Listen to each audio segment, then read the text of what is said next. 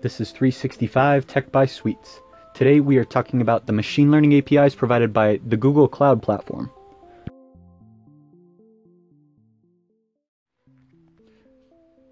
I got interested in this when I attended a seminar put on by Google called The Cloud on Air, The Journey from Big Data to AI. It was a free seminar that Google Cloud put out that at the end of it they released a email that I held on to that gave me access to 7 free machine learning labs at QuickLabs, which is a Google Cloud training tool. QuickLabs was initially launched as a hands-on learning platform for those who want to become more familiar with operating cloud environments and writing applications that run on them. In 2012, it was initially focused on teaching Amazon's AWS platform because they were the industry leader. That made a lot of sense. Google bought the company in 2016 and has since been using it to teach a lot of their tools and a lot of their cloud tools. So one of these series, which they call Quests, was the machine learning APIs. It was 7 modules worth 45 of their credits. I'm not sure what the credits necessarily equate to, but the recommended time that it had for completing all of them was 5 hours and 50 minutes. So far, I've done 4 out of the 7, and I plan on doing another 2 of these today, depending on how much time I get. So far, the ones that I've done are extract, analyze, and translate text from images with the Cloud Machine Learning APIs, classify text into categories with the Natural Language API, detect labels, faces, and landmarks in images with the Cloud Vision API, and entity and sentiment analysis with the Natural Language API.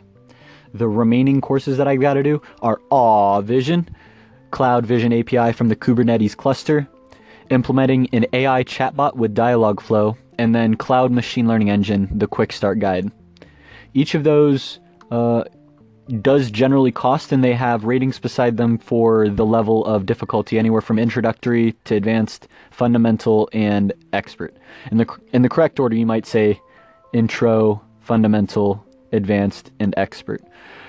They talk you through it though, and they give you code examples. They spin up an entire instance of a Google Cloud for you, along with admin accounts and everything that you need. So for me, it's all free. But if I'm not logged in, it does try to charge me, and these courses do get a little bit more expensive. If you want to try these courses in the future, what I recommend is sign up for these free courses. I get emails from Amazon and Google all the time. Recently, they've been focused on voice, on training for both Amazon Alexa and Google Home. But sign up for these sessions. Even if you don't attend them, just for being on the list, you might get the email with the additional learning materials afterwards. And these learning materials, sometimes they cost a lot of money, and when you're the first one doing them, as I'm assuming I'm one of the batch of people who got these free tokens, are probably the first people taking these machine learning API courses. I'm the test dummy here. I'm the guinea pig, and as I go through these, I report some of the bugs if I feel like it. Sometimes I don't, but I'm always learning. And at the end, they are running analytics on this. You know they are. It's Google. They're tracking my clicks, and they're figuring out how to optimize the system. Hell, they might not even be figuring it out with engineers. They could just have a machine learning algorithm optimizing the solution without them even needing to, which would be crazy if they have some sort of course plan that automatically adjusts how the course is presented based off of the amount of time it takes users to complete it and which parts have the most friction to it.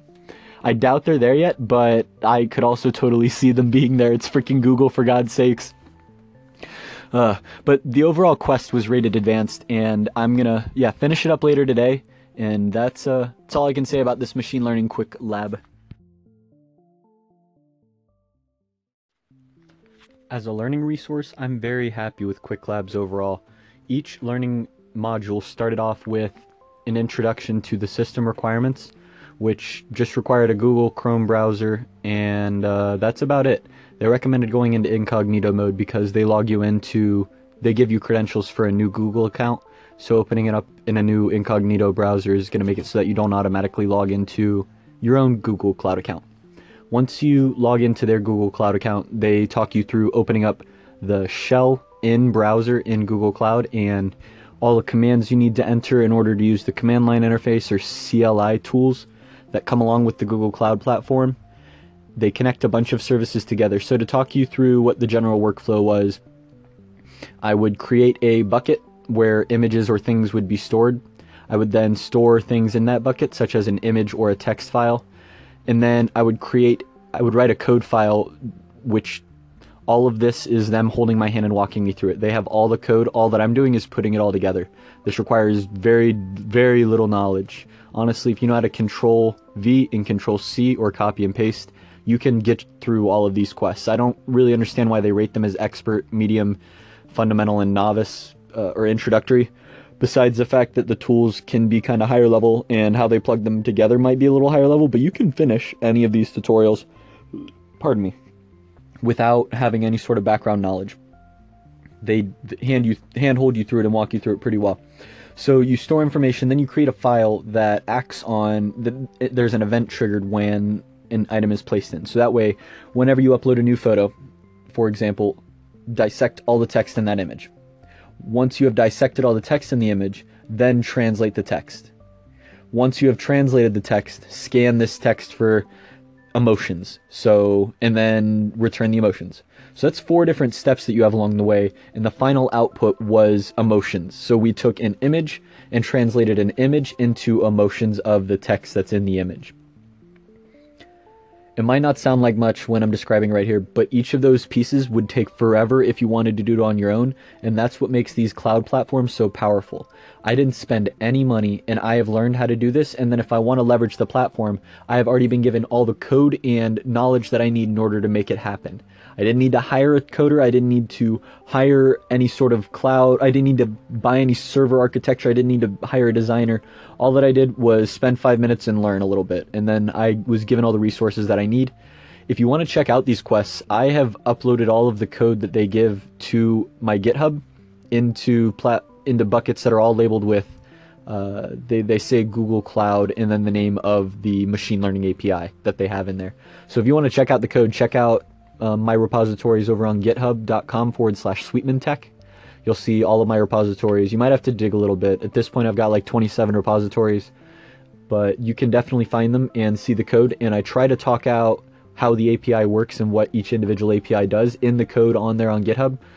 If you have any other questions though about it, be sure to call in. And if not, I will catch you tomorrow.